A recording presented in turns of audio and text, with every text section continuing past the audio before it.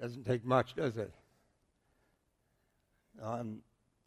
Two things. One, what the video didn't show was I think that we were there on a Saturday. On the Friday night, Pastor Altaz had, on the dining room table, set the table with all the plates and cutlery and gathered his orphans around the table, and there was no food.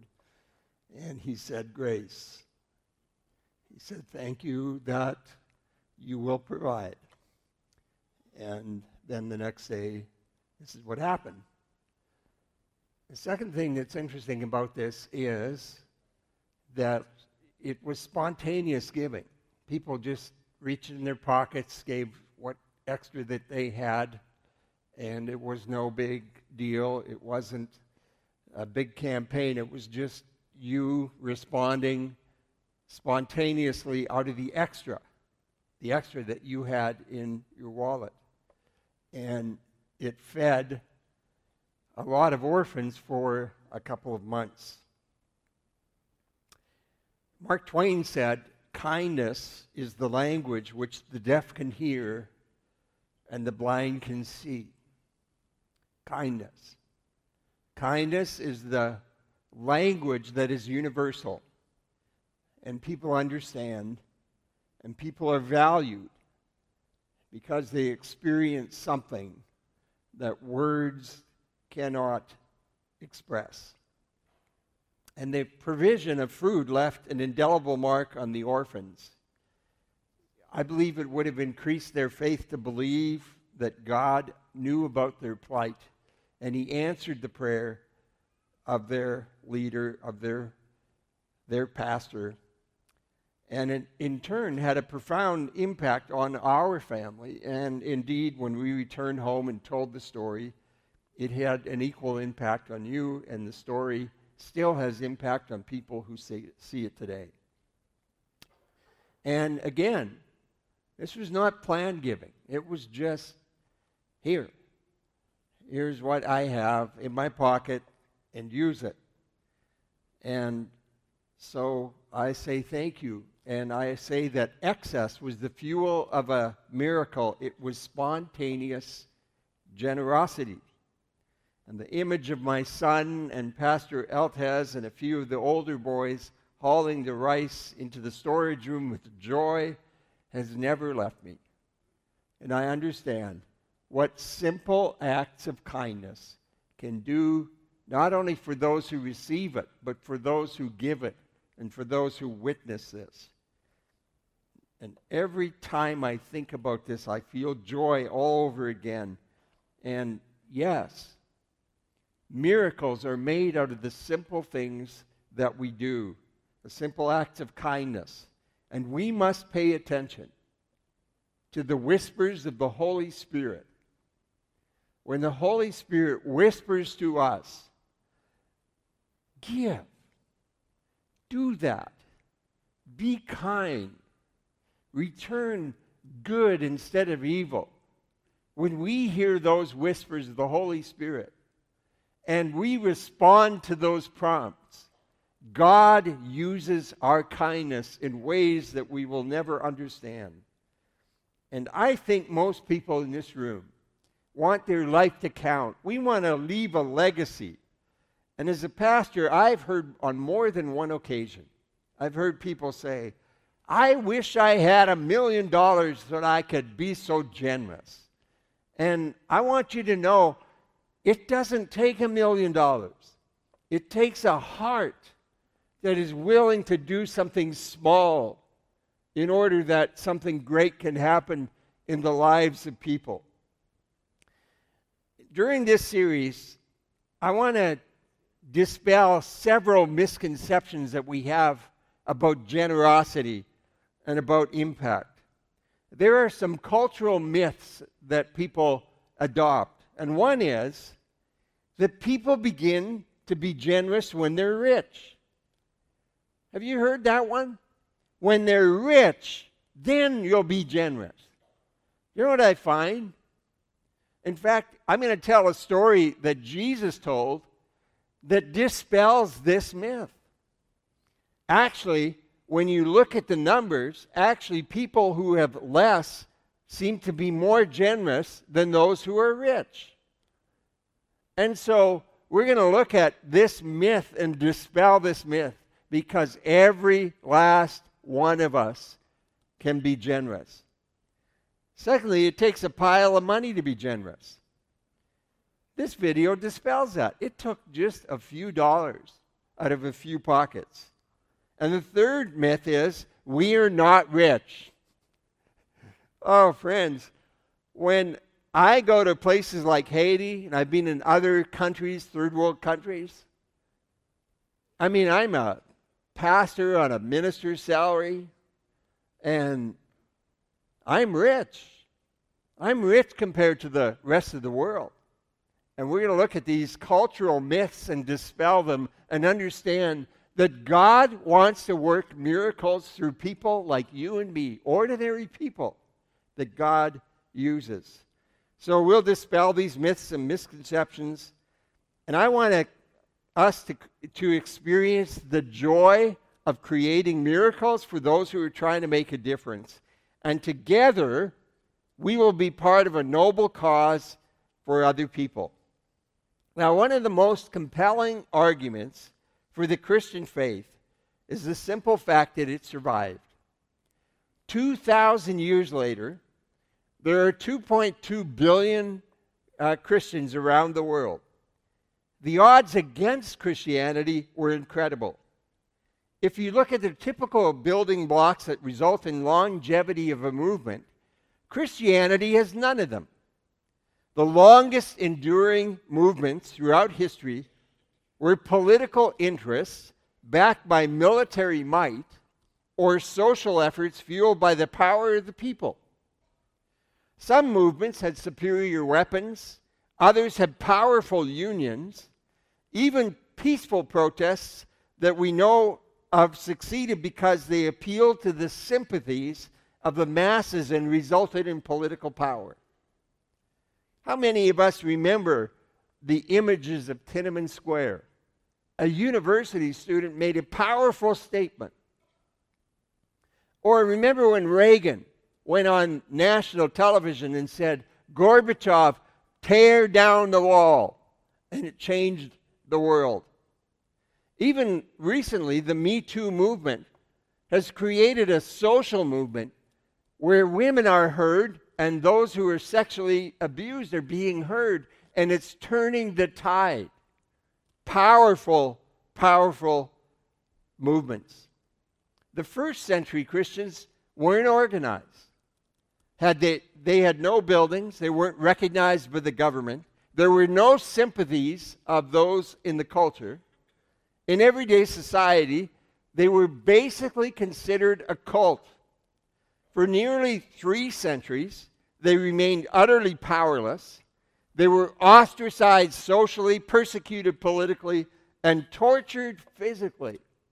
In the Roman Colosseums, the entertainment of the day wasn't the rioters winning last night. It was Christians being hauled into the Colosseum and lions being set free, and they were mauled to death to the cheers of the crowds. Yet somehow, this movement of Christianity continued to grow. And how do you explain that? A number of historians have dedicated their careers to understanding how Christianity could not only survive, but thrive. There are really smart people like Karen Armstrong, Karen is a double nun. She was a Catholic nun at one time and then recanted, and now she's none. She's not associated with any religious body, but still believes in God, and writes extensively about various religions. And on the topic of Christianity, her conclusions are nothing short of remarkable. She and other people have said this: Christianity had none of the conventional strengths required to start a movement. Its appeal and influence can be traced to an unexpected source: generosity. Generosity. Christians being kind, even though they were being ostracized and persecuted and marginalized in culture. The hallmark of the Christians of the first century was not their wealth. They had none. It was not what they believed. Their theology was regarded weird, and religious people could not understand them. What gave them leverage was their inexplicable compassion and generosity. They had little, but they gave what they had. They received little compassion, but were willing to extend what they had to the people around them. And they were hard to ignore. I cannot overemphasize what a monumental shift this was for the people of Jesus' time. The Greek and Roman eras were different from today. There was no social justice. The guiding principle of how to treat other people was not like our Western world. The rule of thumb of courtesy and etiquette and decency was summed up in a Latin word called liberalitas. It meant you gave in order to get something back. You scratch my back, I'll scratch yours.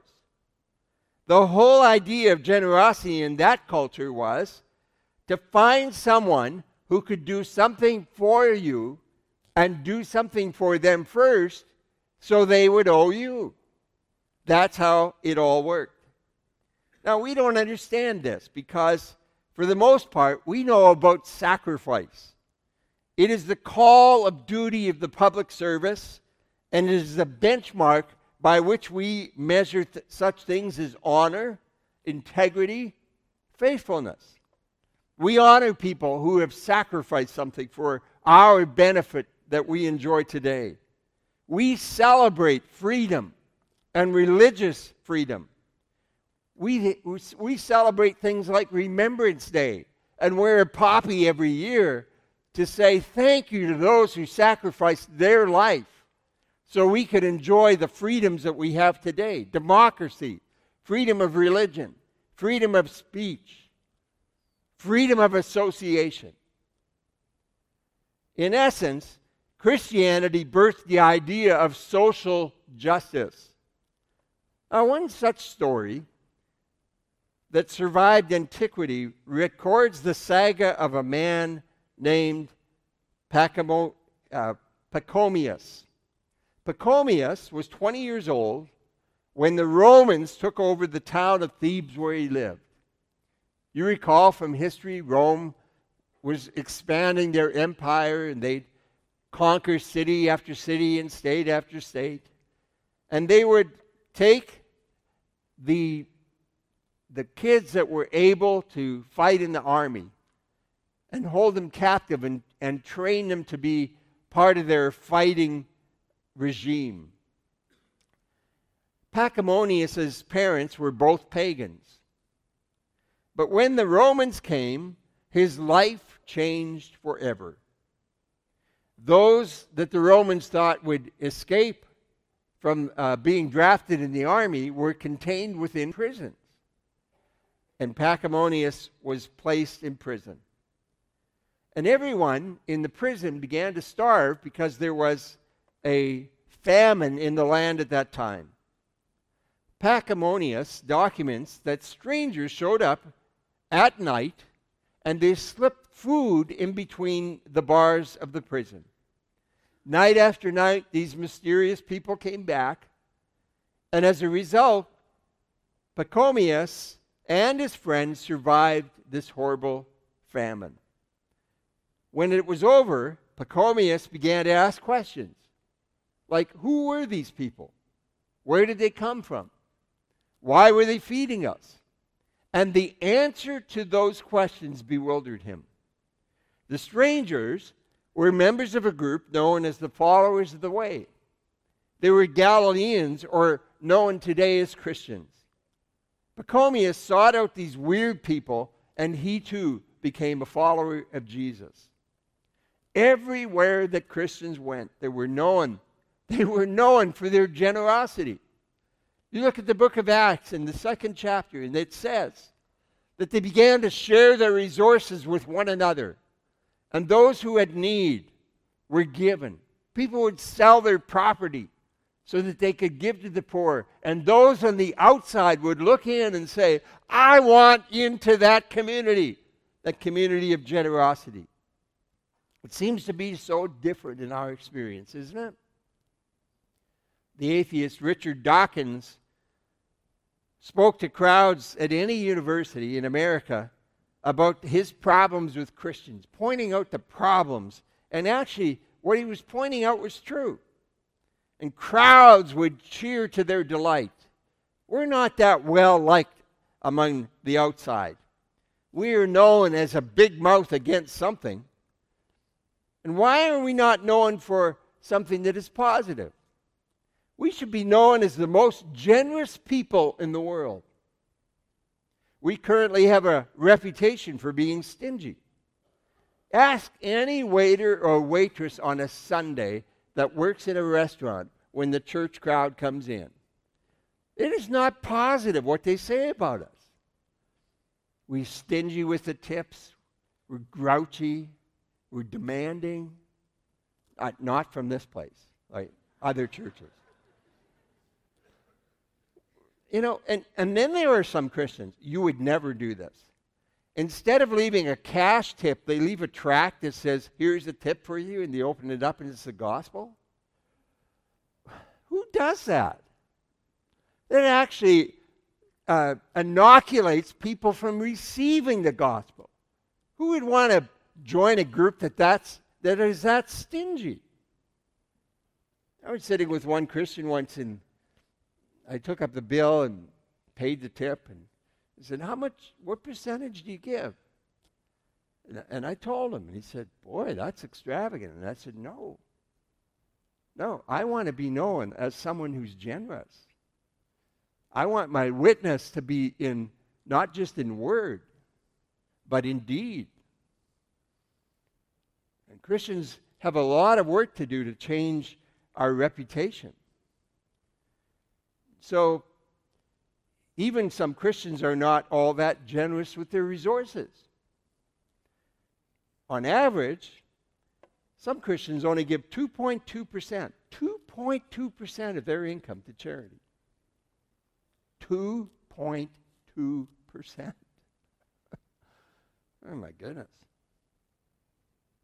In the Great Depression, they actually gave more of a percentage. They gave 3.3%. You would think it'd be the reverse. The more blessed we are, the more we give. But it's actually the reverse. Now, Jesus walked into this first century culture, and he announced that his kingdom would be different. It would be based on the kindness economy. In Jesus' kingdom, people would lend knowing that they would never get anything back. You would do for others what they could not do for you in return. He even said, love your enemies. Be kind to them. Do good for them. And Jesus said, when you show kindness like that, your reward will be great. And then you will be children of the Most High, Jesus said. And after all, God is kind to the ungrateful and to the wicked. And he expects that we reflect his kind generosity and expect nothing in return. And he said, whatever you do for the least of these, you're doing unto me. And so he said, this is the standard of my new kingdom, my new economy. In Luke chapter 10, beginning of verse 25, it says, on one occasion, an expert in the law stood up to test Jesus, and he said, Teacher, what must I do to inherit eternal life? And I'm sure this lawyer had an opinion on that particular subject. He was well schooled in Jewish culture and religion by the Pharisees and the scribes. And Jesus said, what is written in the law? How do you read it? And the lawyer answers, love the Lord your God with all your heart, with all your soul, and all your mind and strength, and love your neighbor as yourself. And Jesus said, "You have answered correctly. Now here's the hard part. Do this and you will live."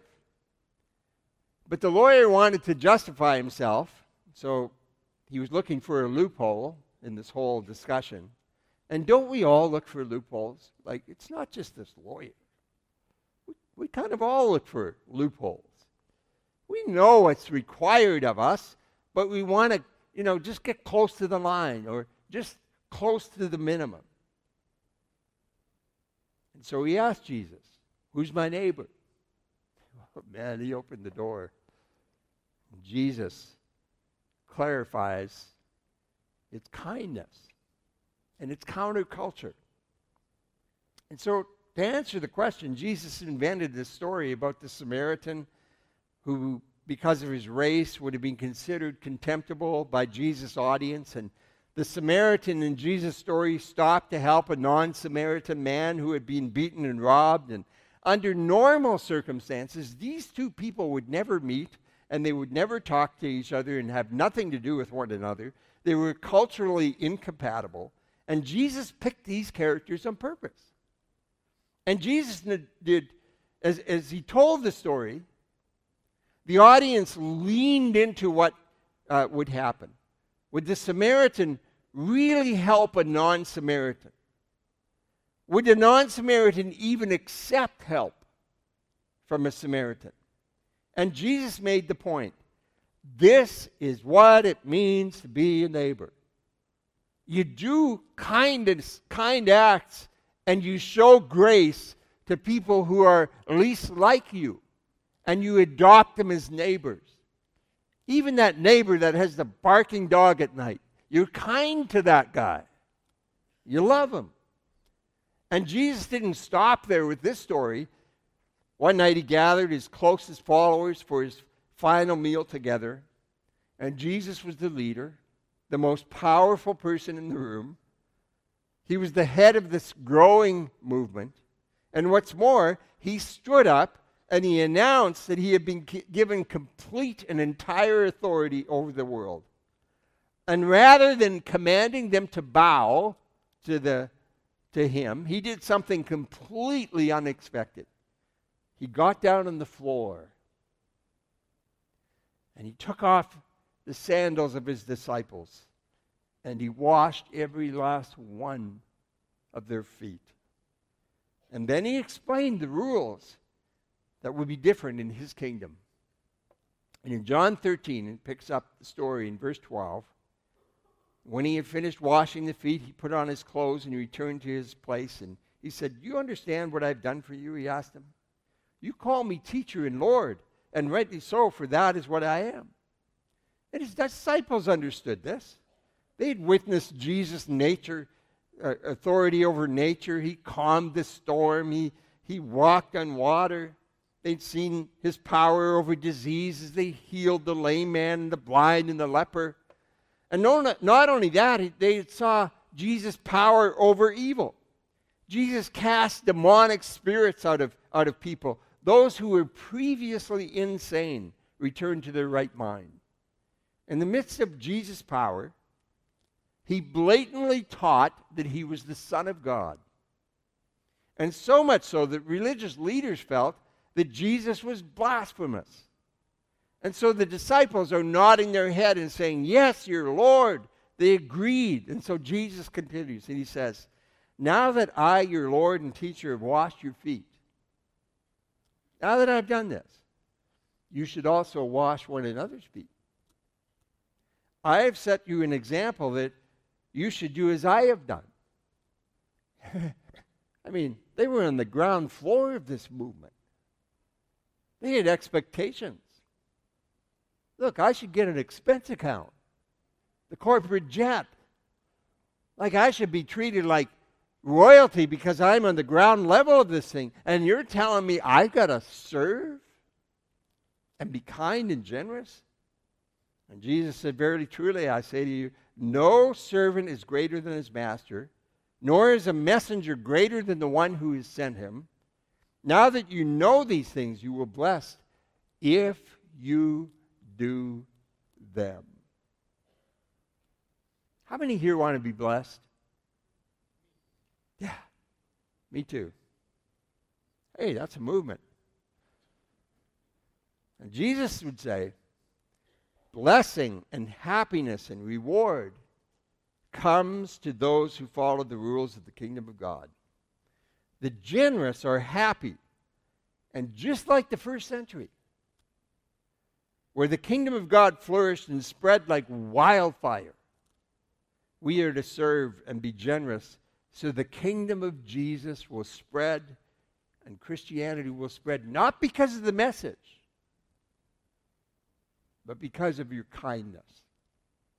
Remember, the first Christians did not have a Bible as we had it. They weren't walking around and saying, the Bible says, and here's the doctrine, and here's the statement of faith. They didn't have a Bible for 288 years. The message of Jesus went out because they lived like Jesus lived. And they were kind, and they were generous. Kindness is the language which the deaf can hear and the blind can see. So in the next weeks, I want to convince us of our wealth that we possess. And I want us to experience the joy of being generous. And I want us to see the reaction of those who will benefit from our generosity. This morning I've asked Shelley Fedro to come up on the platform. Shelley works at W.P. Bates School, which is an inner city school. And Shelley, what is your role at W.P. Bates? Okay, I'm called the community school coordinator. And to understand that, many people call me the school mom. Okay. So if that means anything to anybody. So my role is to help remove barriers to the learning, I guess you'd say. Mm-hmm. So sometimes, like nutrition, for example, I write for grants and things and ask for resources so that we can have a nutrition program. We have a breakfast and lunch program and a morning snack program. And, whether it means getting kids to extracurricular or giving them opportunities to have other,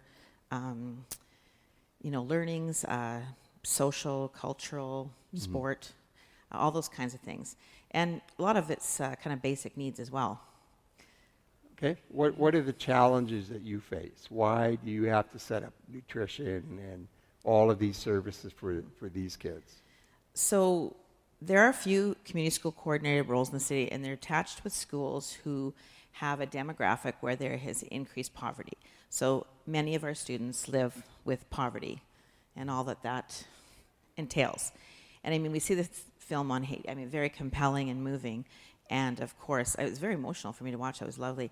But believe it or not, in our city here, even with, child tax credits and government this and, people, I don't think they really understand or see the effects of intergenerational poverty, of systemic racism, all kinds of things in our society right here in Saskatoon and Saskatchewan. Mm-hmm. And so we do have children who are vulnerable, who don't have control over things. Maybe the adults in their lives have mental health issues. We have many kids in our school. It used to be about 52% last year that we had were newcomers and refugees especially. So we have lots of students who are not just immigrants, but they are refugees. So that has a host of different situations that apply to it. Absolutely. They leave their country with nothing at all. And there's trauma. And then we have so that was last year. I think it's shifting a little bit, but we still have a high percentage of newcomer students in our school, which is high 40%. And we have it was anywhere from 37 to 43% are Indigenous students. Okay. So, so there are a wide variety of kids that are vulnerable and in poverty for different reasons. Right. In our kids ministry, we teach to be generous, to take a portion of their allowance and give it in order to help other people. And we did that in Kids Capers Camp as well. We asked kids to bring socks so that we could give them to them at Christmas time, right? Yes. And this is just a gesture of kindness to these kids, and it teaches our kids to be to share and be generous. And so some of our Kids Capers camp people brought socks, and this is Shanna and Brianna. And tell us who you are. My name's Shanna Friesen. I work in kids ministry with Cindy and as well as the preschool, and I was helping out at camp this year. I'm Brianna, and I worked at Kids Capers this year, and I volunteer. And that's wonderful. We need to thank kids like this who give up portions of their summer to help with our camps and volunteer back there in the kids zone. So we thank you. And so you have a load of socks. Those look lovely. 575 pairs of socks. It's amazing. Right?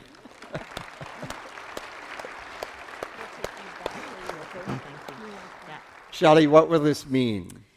Well, I was telling Pastor Eldon about a story about a grade 8 student today. And this just gives you a little capsize. So we had some Christmas socks to give away a year ago from generous people like yourselves. And this one boy whom I was quite involved in his family, so grade 8, grade 8. But he had one set of clothing he wore to school every day that he felt good in, that were kind of cool and stuff. So it says he wore it every day, all year long. And he got a pair of socks, and I noticed he was wearing these socks after Christmas and into January, February. I said, hey, I noticed you like those socks. He goes, these are really cool socks, Miss Phaedra, thank you. And, it just, that little thing, like that boy felt good about having a clean and dry pair of socks and without holes. And even he wore it all the time because he liked those socks, because they were just not your different, like, stretched out, stained, whatever sock that he had. So it just really, it gave, if you can think about those kids, they just lift their head up a little higher. And if you have something that's dry, because lots of them wear bare feet, and in their boots and things. So this is just a very practical, loving way to show your generosity and your kindness. Yeah. Thank you to the Kids Caper kids, and thank you, Shelley, for your role in the school. Bless you.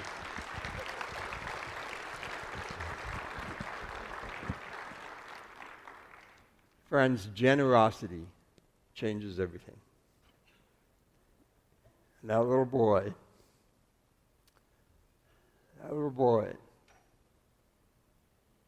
who wore some socks all year long knew that there were some people out there that he mattered to.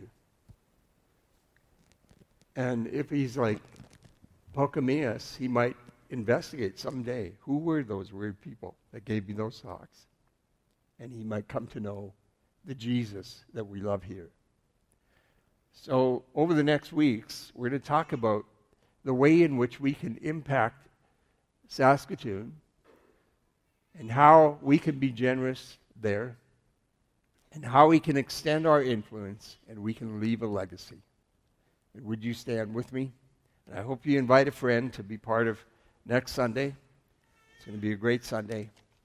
Just a reminder that Common Ground will be closed today and in fact until November the 18th, because we're redoing the kitchen, but today in particular because there's the annual general members meeting, so please, those members who have registered, be part of that meeting. Thank you for coming today. May God bless you as you go. May you be kind to all you meet, because you never know what your act of kindness will do in the lives of people. There's something that meant something to you today, and you need to talk to somebody or pray with somebody. There'll be people here at the front to talk with and pray with you. Have a great week.